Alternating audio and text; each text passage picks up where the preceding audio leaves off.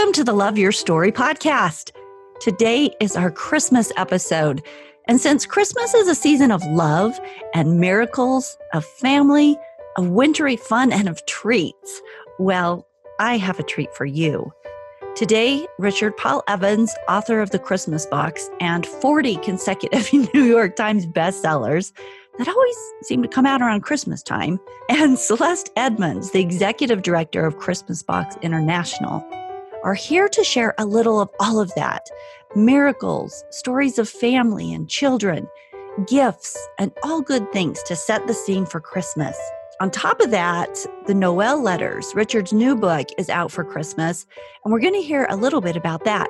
So stay tuned.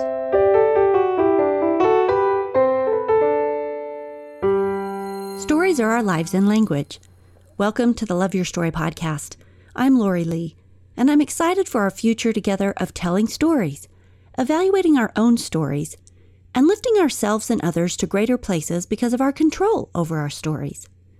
This podcast is about empowerment and giving you, the listener, ideas to work with in making your stories work for you.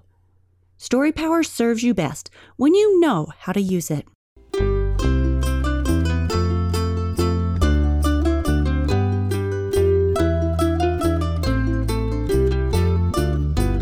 To start, you have to know who these folks are, right?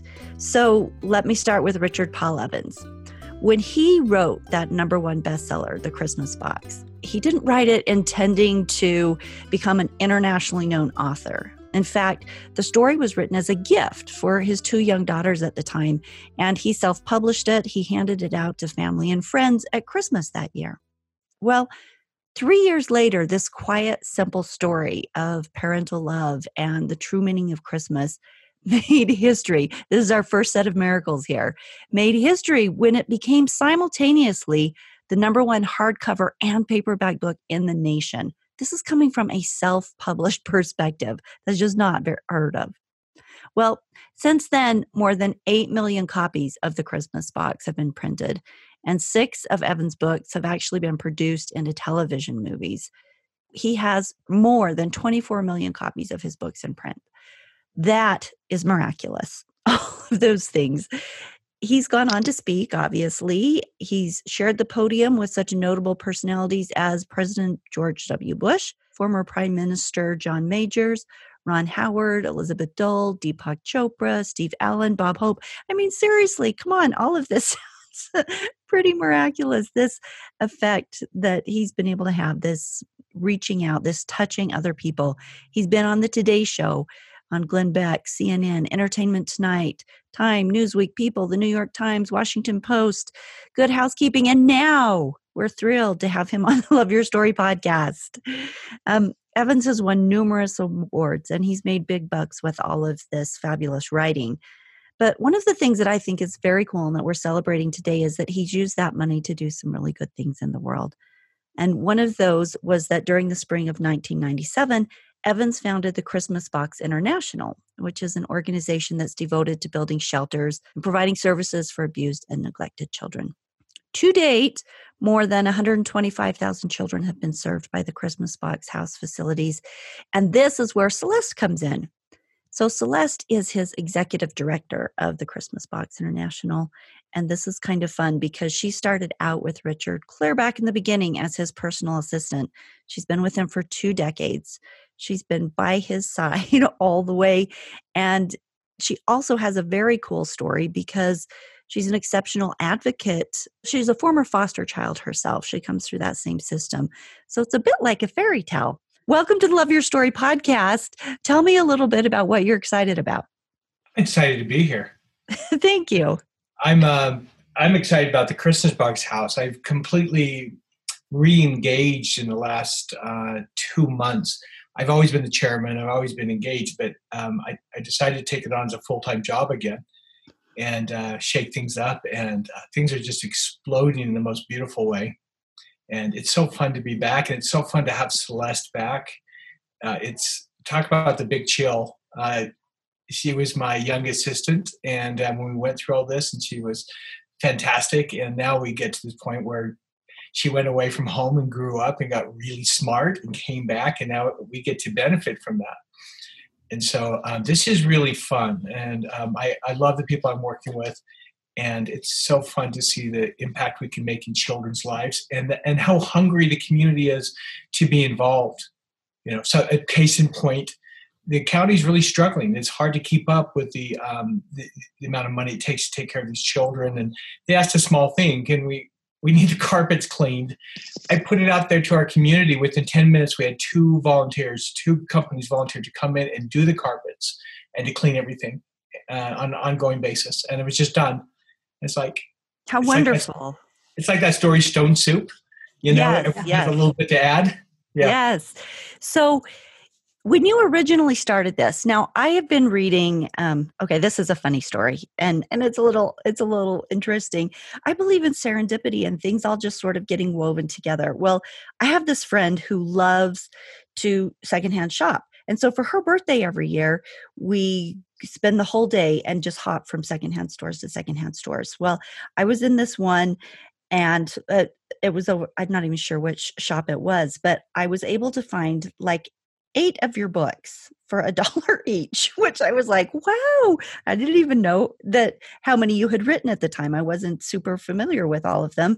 And so I grabbed the whole set and started reading them. And then I came across Celeste on LinkedIn, and then I read Grace, right? And it's talking about what kind of where the Christmas Box House came from. You've got that section in the back of the book there, which, by the way, listeners, Grace is a touching book. If you haven't read it before, it's one of many that he's done that are very touching. So anyway, it just sort of set this foundation for being able to have you guys on the show to reach out and pull things together. And so this is really exciting for me to get to talk to you and to share with my audience what you guys are doing and why you're doing it. If I can just read, one of the books of yours that I recently finished was The Christmas Box Miracle. And on page 224, let me just share a little quip here. This was right after you had been doing a speaking engagement. It says, and a guy came up and spoke to you, and he said, last night something happened while you were speaking. You were suddenly completely encompassed in light. At first, I didn't believe what I saw, and I blinked. And then I moved around in my seat. But the light didn't change. It was as if the light emanated from your skin. I turned to my wife and asked her if she saw what I saw. But she didn't say anything. She just sat there listening to you. And then as you finished speaking, the light gradually diminished until it was gone. Last night, I lay in bed for hours just thinking about what I had seen.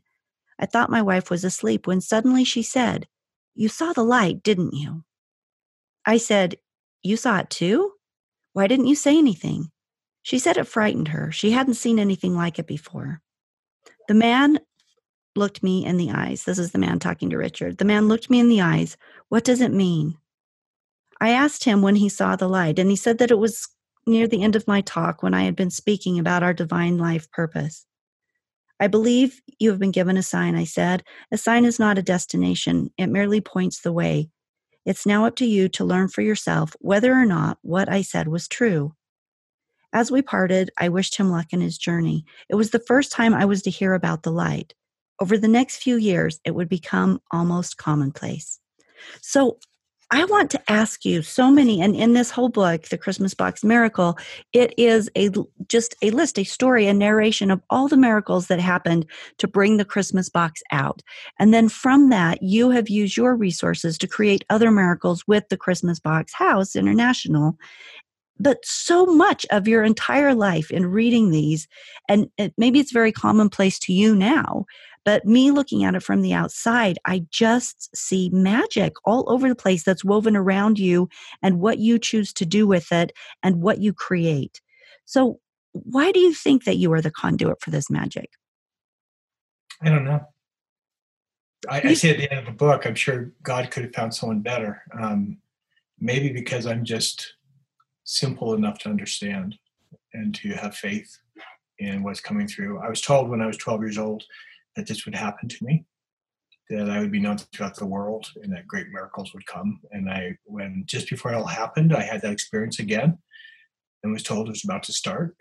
And at the time, it's like, you gotta be kidding me. I'm barely making a living. I'm really struggling here. And the stories. And since I wrote that book, I had one happen that was really strange. A photographer came up to me, and I was speaking at a group with the Phoenix Suns basketball team. And the guy told me, most of them are drunk, try to get spiritual. And it was at this billionaire's home in this big tent. They'd flown me in for it.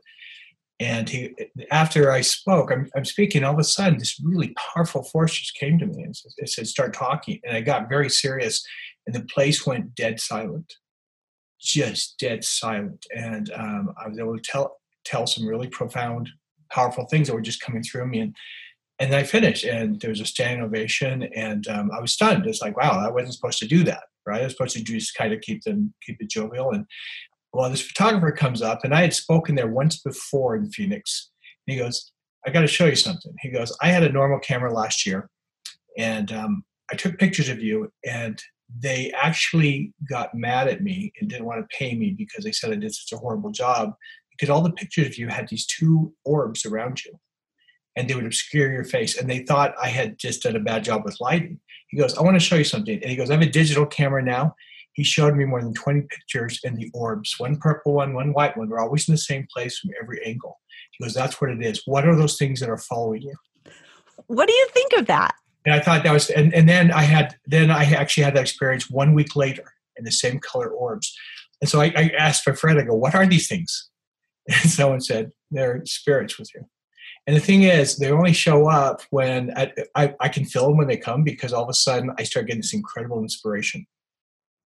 And I've had one time I was speaking, and I actually had to tell me I was speaking to some young women, which the women in the audience were being sexually abused, and I needed to help them. And I went up to one of the leaders afterwards, and I said, you have a problem here. And she goes, how did you know that? We know that. You actually named them. How did you know that? And I said, oh. I go, there are sources. I know this. I'm not trying to, I'd be intellectually dishonest to say things don't happen. And so I'm not a psychic. I'm just a guy. And I get inspiration. And sometimes it blows me away. I don't know why. And the Christmas Box House was a lot of that.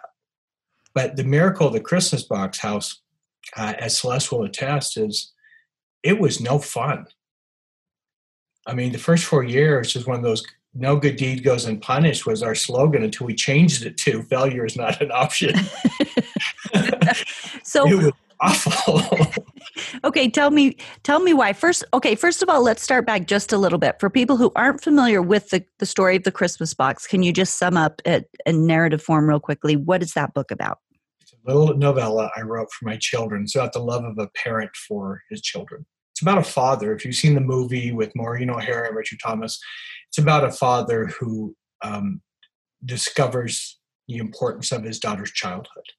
Well, and it's been very powerful in helping parents who have lost children, and, the angels right. that you've put up all over the place. The miracles involved in it just are breathtaking. Yeah. There's more than 150 angel monuments around the world, millions of dollars of monuments around the world that came from this angel.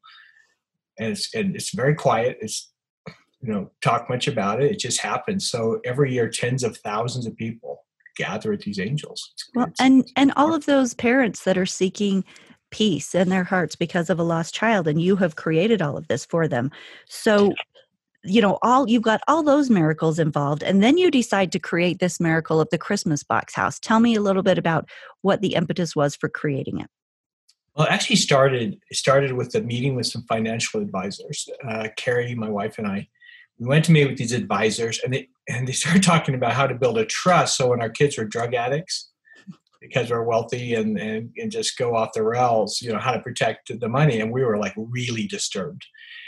The most important job I have is being a father. And it's like, wait, I wrote this book because of my love for them. What if the money destroys them? And so we're sitting in our little minivan outside the office, and literally talking about millions of dollars. And Carrie turns to me and she goes, well, let's just give the money back. I go, well, hold on a minute. You really did say that? I go, oh, hold on. I've been the other side. I don't like that either. And that's where it started. It's like, well, why don't we use the money for something good and teach our children that money is meant to make a better world? And that's where it started. So that's where I asked my dad to he was a social worker, and I asked him to start asking around. It's like, what do children need? We felt because the book was about the love for children, we wanted to pursue that.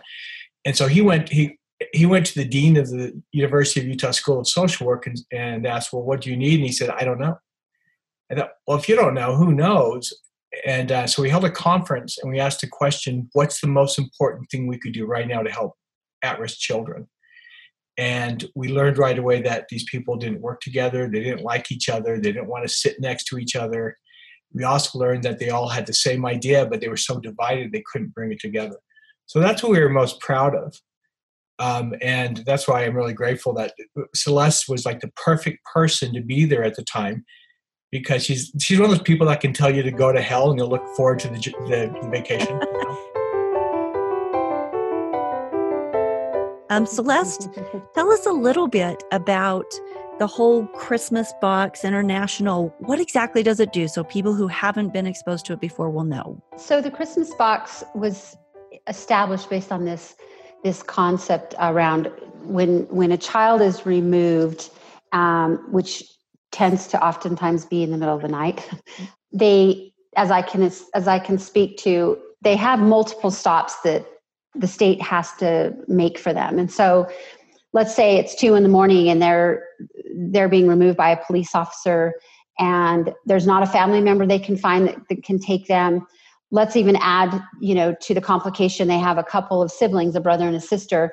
It's going to be difficult to find a family that quickly that can take them all into one home.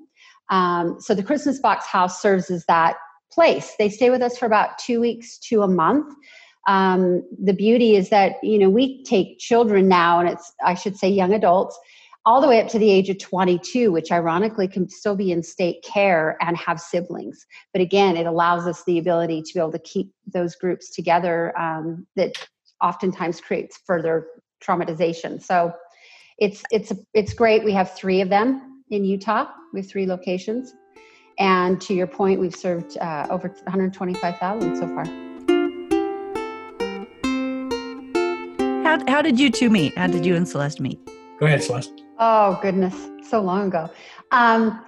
Well, interestingly enough, I was just getting ready to leave one job. I'd been laid off. I was pregnant with my first child, and I had made friends with a guy that worked for Rick at the time. He was closing out his advertising agency and, deciding to become a full-time author after what you talked about earlier on the self-published stuff.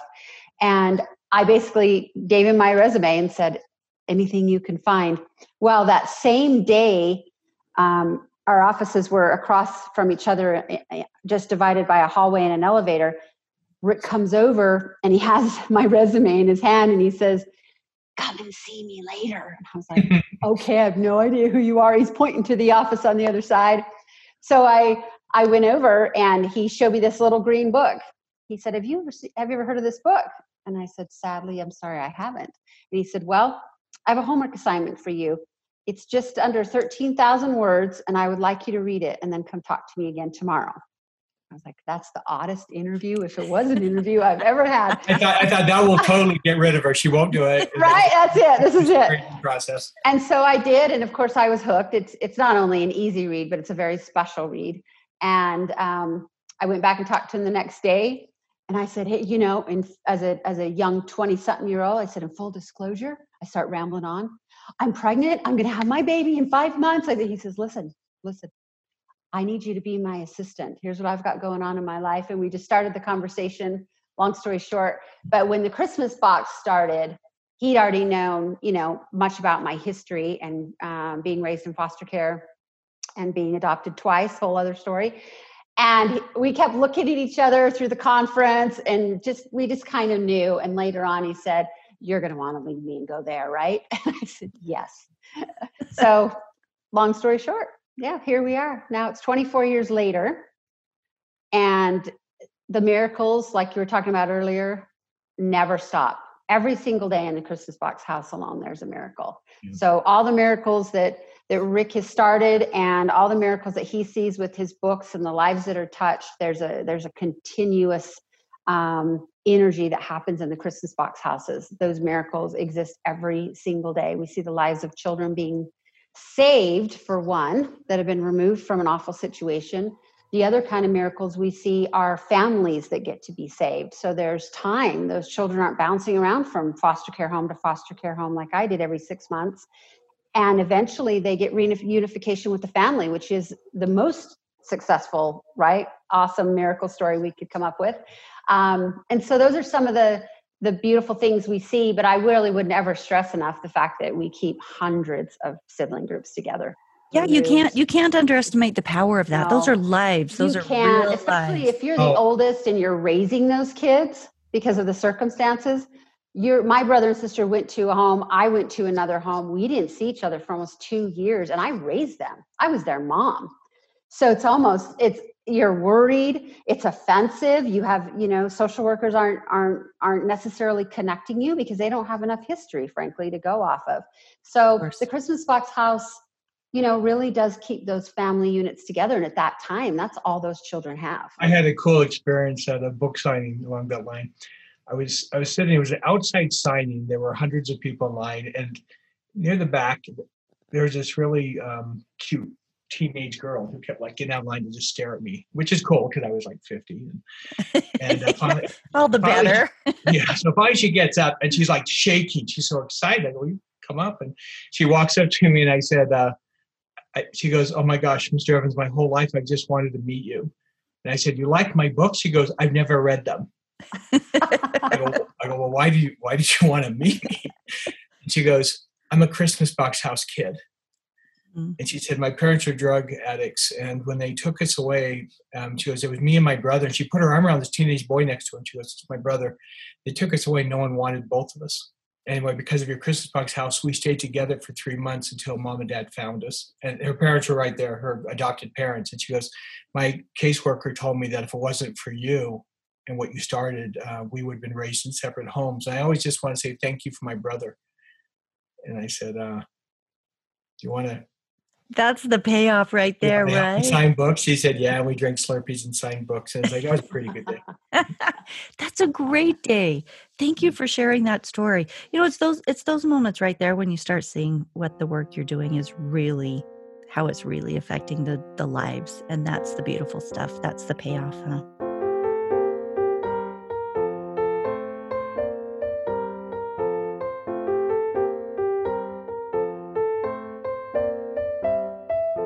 Tell us about your book. You have a new book coming out for this holiday season, the Noel Letters. What do you love about this? And are there any miracles involved in that? Oh my gosh, no, more blood than miracles. Yeah, this one about killed me. It just hit the New York Times bestseller list yesterday. And congratulations. Thank you. It's my 41st bestseller, if you can believe that. You know what? Honestly, Richard, can I just say, it is so hard to believe. As a writer myself, and I have a degree in writing, done writing workshops my whole life, I know what that publishing business is like. And your story is so absolutely unique and unprecedented of being able to just start writing, not even coming from a writing background, and to hit that kind of popularity and to do it over and over and over. Again, we're just talking intense miracles here. So congratulations, right? What does it feel like to be able to just channel that kind of magic? So this new book, same thing, the 41st New York Times bestseller. It's not even Christmas yet. Congratulations. Tell us about the story and about writing it. Well, it's about Noelle Post. She's a woman who's coming home to see her estranged father who's dying. She doesn't like her father. They haven't talked in a decade. She's coming back to see him, and he dies before she gets home. And she's now in a place of discovery as she starts to clean up. She thinks she'll be there for a few days. It ends up much longer. And she starts to realize that everything she believed about her father was false, that her childhood beliefs were wrong. So the story's about finding truth, about how the truth will set us free, and about liberation. And so I think it's a really moving story. It's my wife's favorite of all my books. But when I finished writing it, I was way behind. The story was longer than I thought it was going to be. And I remember the night I locked myself in a hotel room and did nothing but write. I'd write till midnight or 2 a.m, sleep for a few hours, get up, write again. And I remember my assistant came over to bring me lunch. And I said, "I can't believe I've been here for a week." And she looked at me. She goes, "Rick, you've been here for 10 days. And I totally just lost complete track of where I was. And when I finally finished, I said, I'm going to get it in at noon on Thursday. Instead, I sent it in at 3:30 in the morning. And because there's always little changes, I sent it in. I pushed the button to send it to my agent and editor. I sit on the bed, it's like, it's done. And then all of a sudden, I enjoyed it for about 1 minute because then the room starts spinning. And it's like, I'm going to pass out. And I curled up in the fetal position. And the next morning, I called my assistant. I said, I am really sick. The room's spinning. You need to come pack me up. And then Carrie picked me up, and I had an ice pack, and I drove to my ranch. It took about 3 days. She drove me to the ranch, and I just sat there with the ice pack and a blanket over my head and drove about 4 hours. And it's like, this one about broke me. Why do you think this one was so hard? I don't know. I mean, you bleed every one of them. And this one, I just took more blood, I guess. And so when I was done, I didn't know if it was any good. I was kind of angry at it. And it's like, it probably is a bad book to boot. And then Carrie read, she goes, this is your best book. I go, really? Really? She goes, no, this is my favorite book. And then I started getting these incredible national reviews. Like even Kirkus, who's always a little snarky, just said everyone should read this. They said it should be under a lot of Christmas trees this year. And it's like, wow, I guess people like it. And I have so much going on right now in my life. I have, right now, Netflix is producing my first feature film from Noel Diaries, starring Justin Hartley of This Is Us. How exciting. Are you thrilled about that? I'm totally thrilled. I got a call 2 weeks ago, and this producer said, he goes, have you heard of the movie Pretty Woman? I said, everyone knows Pretty Woman. And he said, yeah, the writer of that fell in love with your last book, and he wants to write into a movie if that's okay. And I said, that's okay. And then I had 2 other producers contact me about TV series. And so I have, actually I have 3 things in the work right now. And more than 7 have already been produced. And it's just kind of exploding. I don't know why at this time in my life, but it's kind of fun. That's amazing. I'm sure it's a ton of fun, and enjoy that journey. I mean, if you're getting that much good stuff, that much magic, that many miracles, enjoy that beautiful journey. Congratulations. Can I Lorelei, it's worth taking the time. Can I tell you one more miracle with Christmas Box House? I would love to have you tell me more. This is really important. I told you, like Celeste and I were saying, it was miserable. And we're like $1 million, or what were you, like $0.7 million over budget, Celeste? It was somewhere around there. It was way over. Very, very over budget. And we're getting donations of like $10. People are not donating. So it's like, I keep doing loan. We were talking about it yesterday, loan after loan after loan, to the point that I actually hit the point where I had no more money to loan. So it's like, I've taken all the money I made and given it up, and for something that very well might fail. And one night I come home, and it's been a really hard day. Our slogan that no good deed goes unpunished was in full effect. And I came home, and Carrie asked how I was going. I told her, and she got really mad. She goes, look, they don't appreciate it. They don't care. You've spent all our money. It's like, this is a really dumb thing. And what can I say? I mean, she was right. It's just like, she's like, Rick, no one wants this place built, except for the kids, of course. And so I retreat into my cave, and it's like, I can't do this. And I just prayed. I said, God, I can't do it without her.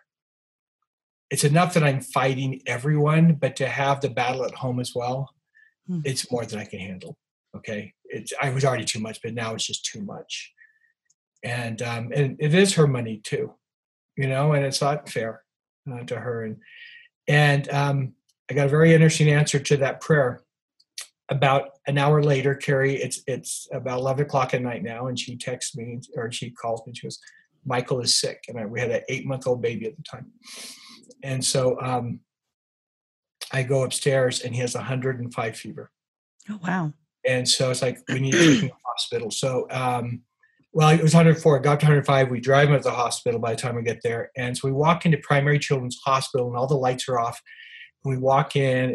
At this point, it's 1 a.m, very quiet. And we sit down in this bank of chairs. And we'd been there about 10 minutes waiting, when suddenly a man walks in holding a 2-year-old who had just been beaten up. Oh, wow. Blood was on his hair. His hair had been ripped out in big chunks. Blood all over his head, if you could imagine. and he's holding this little baby, and he literally walks over like we're invisible, right?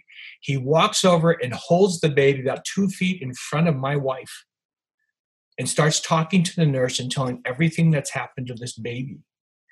And this is just, I mean, and she's sitting there looking at this baby. The baby's looking at her, and she starts to cry. She's like in shock.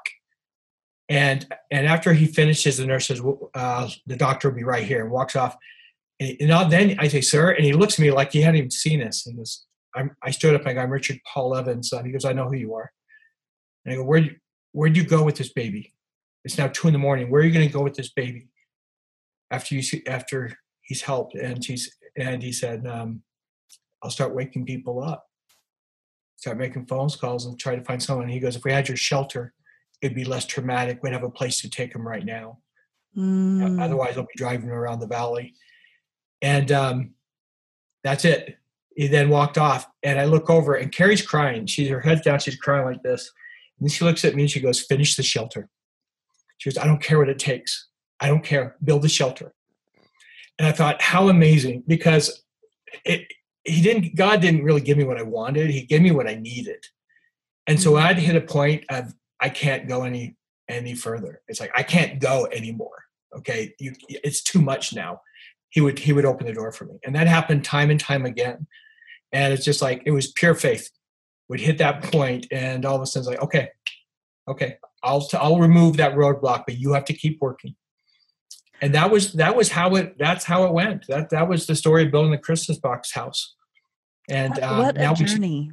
Now we see the power of it. More than 125,000 children. That's stadiums of children that we've helped. And hard to know. I mean, it's a number, but when you really get down into that many little lives and what difference that makes, that's phenomenal. And to see, I would imagine it's got to be very satisfying to know that you are a tool in the Lord's hands that He works with so continually in just creating this many wonderful miracles and things in the world. Just goes to show He can work with anyone, right? What a journey. Wow.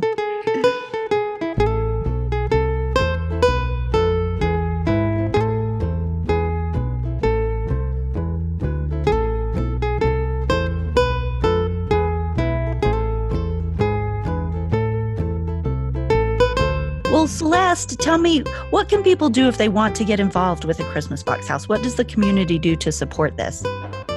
Well, they go into our website and they look for different options. Like in particular, right now, we have our annual Project ELF is what we call it. And basically we are providing Christmas for close to 1,700 foster kids, in addition to the kiddos that are in the homes as well. So more than 2,000 children. It's about 2,500 total that we provide Christmas for, and that we rely on community donations for that. And so on our website, it gives options. If you're somebody that, it's all about how somebody wants to give. A lot of people still like to shop for things, so they want a wish list. They want to go to the store. They want to shop for items. There's others that want to give a monetary donation, which allows us to buy things we don't get. And then uniquely for the teenagers, for a couple reasons.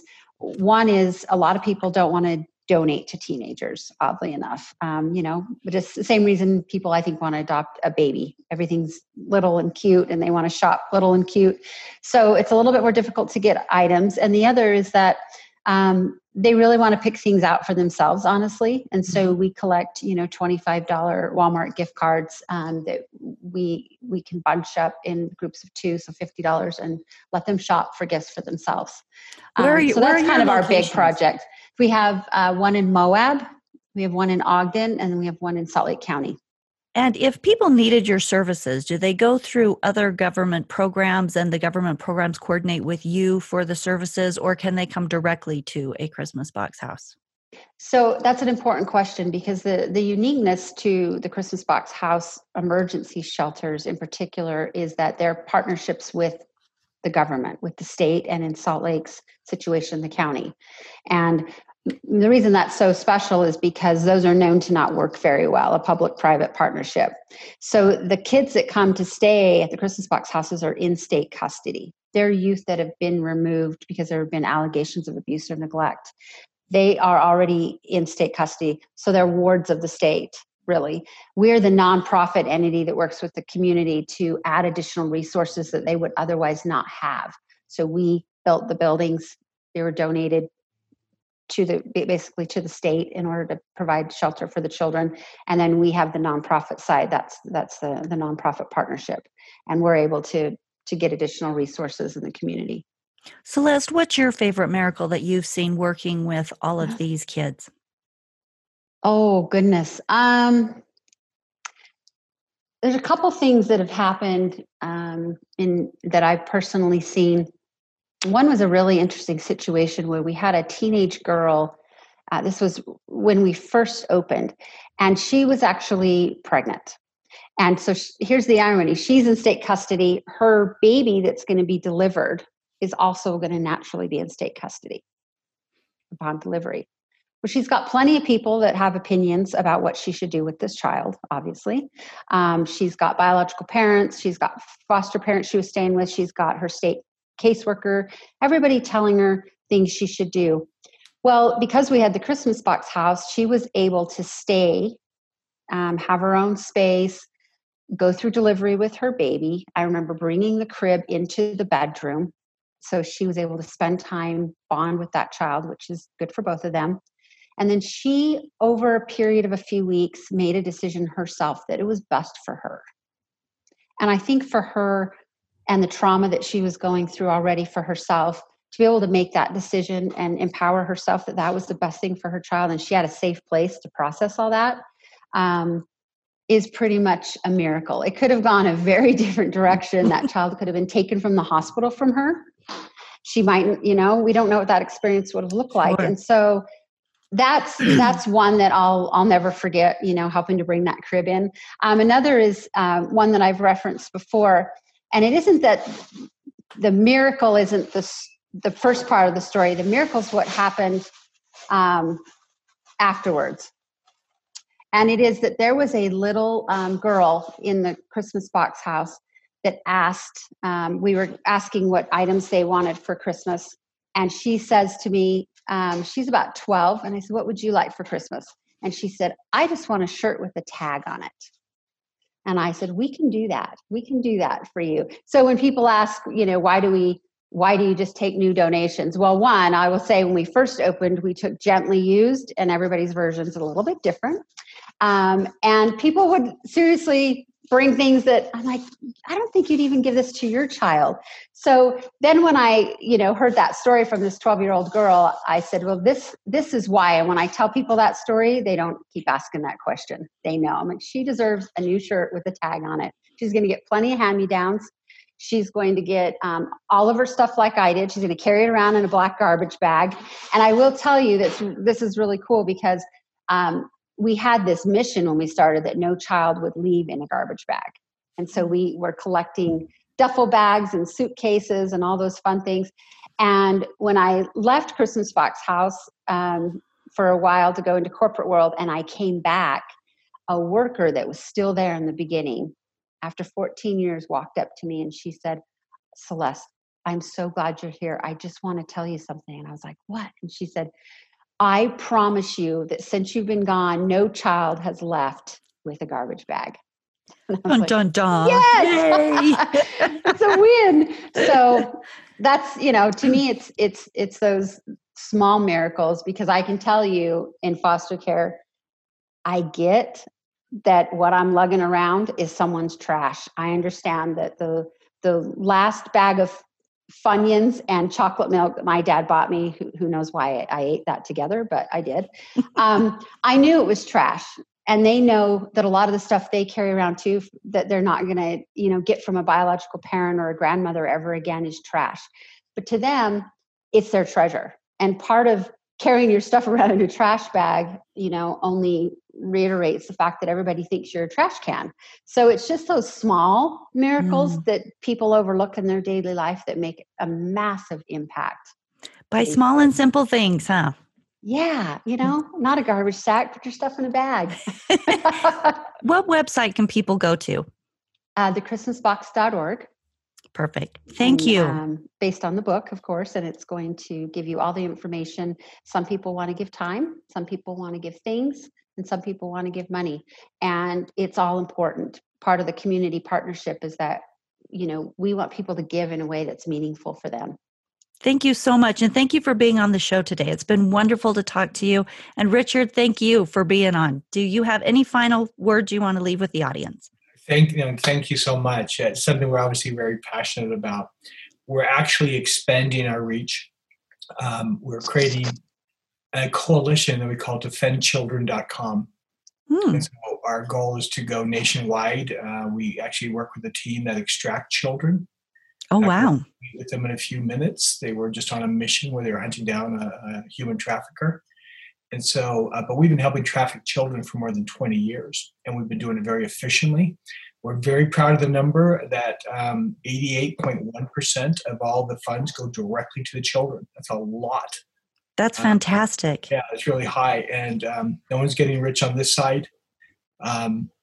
We have a very dedicated staff, and it's fun to even watch them because they're having fun doing this.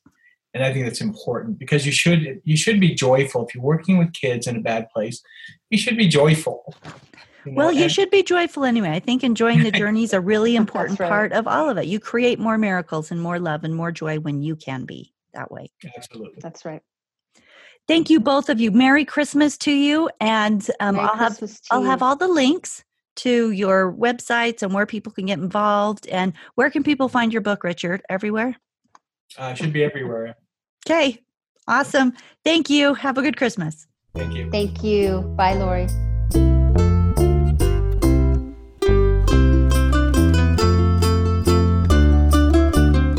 The stories behind all that Richard Paul Evans has created, surrounding the book, the angels, the Christmas Box International, it's a true story of miracles that leaves me in awe. I'm sure that there were a few aha moments there for you too. But the beautiful thing that we're connecting with here is that miracles do happen. As we move into the last part of the holiday season, I encourage you to look for the miracles and the magic in your own life. To notice with gratitude the moments of intuition and serendipity that lead you into really beautiful things. I believe in miracles, and today's show is just a peek at that real-life miracles that have happened in one person's life. Surround yourself with light and love and healing and miracles as often as you can, and try to create those for others as well. That's what Christmas is all about. The birth of Christ, who is love, who is the doer of miracles. Have a beautiful holiday, everyone, and join me in 2 weeks for the last episode of the year, the best of 2020. And I'm going to unveil the top 5 downloaded Love Your Story podcast episodes for the year. So it will be an inspirational cornucopia with the top 5 little snitches from each of them. In closing, don't forget, as you are doing your Christmas list, to get your copy of Life, Living Intentional and Fearless Every Day, the 21 Life Connection Challenges.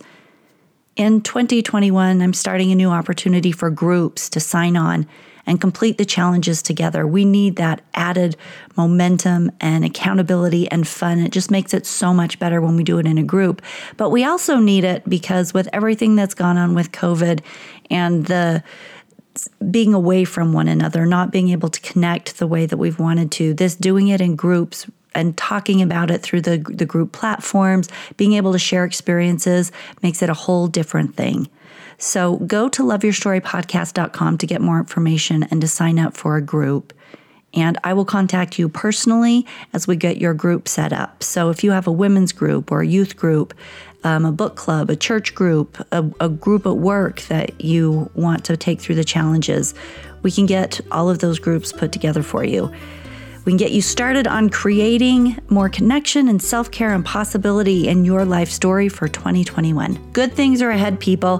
Have a wonderful holiday, and we will see you in a couple weeks.